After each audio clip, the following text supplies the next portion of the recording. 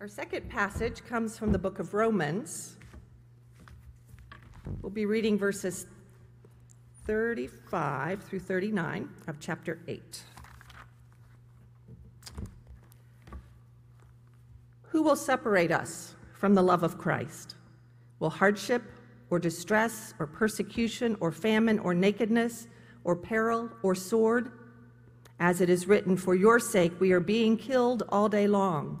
We are accounted as sheep to be slaughtered. No, in all these things we are more than conquerors through him who loved us.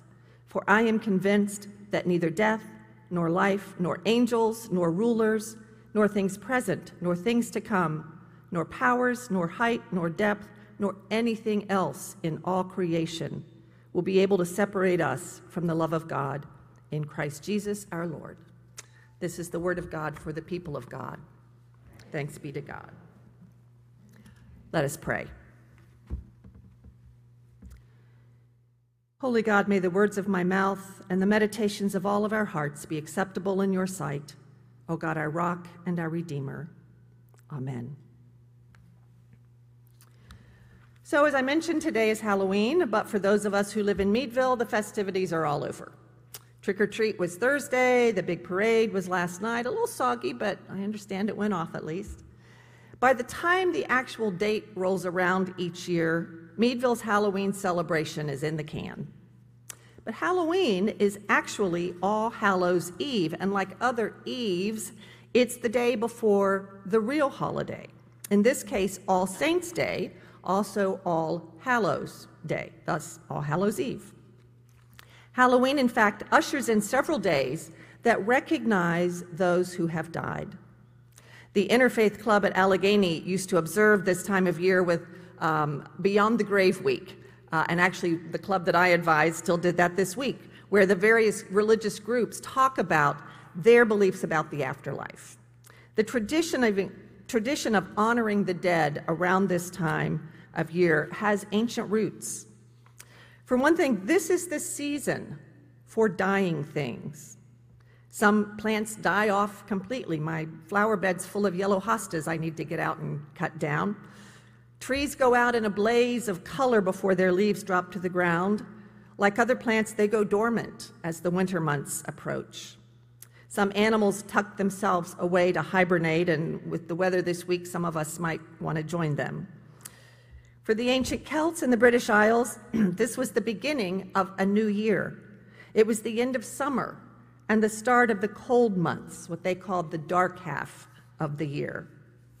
Pagans celebrated Samhain, October 31st to November 1st, as a time when the barrier between this world and the spirit world broke down, and long-dead ancestors might cross over. People dressed as monsters and animals to fend off fairies who they believed could abduct these wandering spirits. Like other pagan rituals, Samhain was Christianized as that religion spread. In the 5th century, Pope Boniface moved the church's celebration of saints and martyrs, which had been close to Easter in the spring, and he moved it to this date in the fall. In the 9th century, Pope Gregory declared November 1st All Saints' Day, and 2 centuries later, the church named November 2nd All Souls' Day, a day to honor all the dead, not just those who had been martyred or had achieved sainthood. The church replaced the Celtic Festival of the Dead with a related Christian observance, much as Christmas took over pagan rituals around the winter solstice and Easter adopted fertility rituals in the spring. Some Samhain traditions were incorporated into Halloween, such as donning costumes, although we're no longer trying to ward off the fairies, just having a bit of fun. The Day of the Dead, or Dia de los Muertos, is a Mexican holiday observed throughout Latin America. This celebrates November 1st and 2nd, this is celebrated with November 1st and 2nd, along with All Saints and All Souls' Day. Many of us know this festival from the Disney movie Coco. Believing that the souls of the dead can visit, families decorate graves, they light candles, leave treats to lure their loved ones back. They use marigolds, whose vibrant color and scent is believed to attract the departed souls, And they decorate with skulls, which are often laughing, as if to laugh, or smiling as if to laugh at death. All of these festivals recognize this time of year as a thin place. Celtic spirituality identified certain physical locations as thin places, where the veil between heaven and earth is thin, and the spirit world is close at hand. Celtic Christians in previous centuries worshiped and prayed in these places, believing them to be portals where angels ascended and descended between heaven and earth. Likewise, this time of year is seen as a thin place, a time when the earthly realm and the spiritual realm are close together. The souls of the departed and other spirits draw near and may even cross over. Reverend Mark Roberts wrote about thin places in Scripture, noting the many times when God is intimately present in our world. The first is in the Garden of Eden, where God walks in the cool of the evening and talks directly with Adam and Eve. God comes close to Moses in a burning bush, and also at Sinai, and then guiding the people of Israel through the wilderness in the form of a pillar of cloud and a pillar of fire. Jesus, being God himself incarnate, is a walking thin place. Anytime people were near Jesus, they were close to God. But at times, even he withdraws from the crowds for time alone with God. He starts his ministry with 40 days in the wilderness, and we find him returning to the wilderness for prayer, crossing to the other side of the lake, going off alone, away from the crowds he drew, and even from his own disciples. But thin places are not so much places where God is more present, but where we are. We live thick lives with layers of work and school and meetings and chores. We fill our unscheduled moments with TV, video games, phone calls, and volunteer work. Sociologists in the 1960s wondered what people would do with all their free time as technology made so many tasks easier and faster. But what technology did was create a whole bunch of diversions to eat up our leisure time. Facebook, YouTube, all kinds of things that we can do online.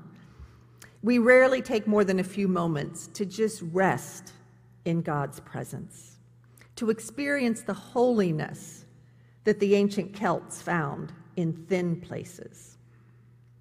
Psalm 139 and Romans 8 both remind us of God's constant presence. The psalmist tells us that even if we wanted to flee from God, there is no place we can go in heaven or on earth that God is not there. God would find us even in Sheol, a place that is usually described as being beyond God's reach. In Romans, Paul claims that nothing, not death, not the powers of this world, nothing can separate us from the love of God in Christ Jesus. God's love is inescapable. Paul preaches to the Greeks in Athens that God is not far from each one of us, for in him we live and move and have our being. The entire universe is a thin place, imbued with God's presence. We just need to carve out time from our overloaded lives. We need to make thin places in our lives by setting aside time each day, by taking Sabbath at the end of the week. Many people think of retreat centers as thin places, but we experience God more fully there because we have retreated from our busy lives. We have cast off the layers of activity that keep us preoccupied most of the time. When we go on retreat, we follow Jesus' example of getting away from it all so we can focus fully on God's presence. A friend of mine fell in love with Hawaii when she went there on vacation. So when she finished her master's degree in music, she moved there, found a part-time job, taught music lessons, got involved with the church, but she found that it wasn't the paradise she had experienced when she was there on vacation. She had just transported her busy life to a new place where she was as distracted as she had been before. She had to learn how to take time away from the busyness. She had to make thin places in her jam-packed life to enjoy the beautiful islands that she now called home. Next week, we will observe All Saints Sundays, as many Protestant churches do. We now observe that on the first Sunday of November rather than November 1st. And as we remember the losses within our own church family, some people will experience deep personal pain. Most of us will experience a sense of gratitude and respect for the lives that these departed souls lived and their dedication to God. But we know that God's inescapable presence can comfort us in this world and care for our loved ones in the next. We just need to find or make the thin places where we can draw close to God and find comfort. So may it be. Amen.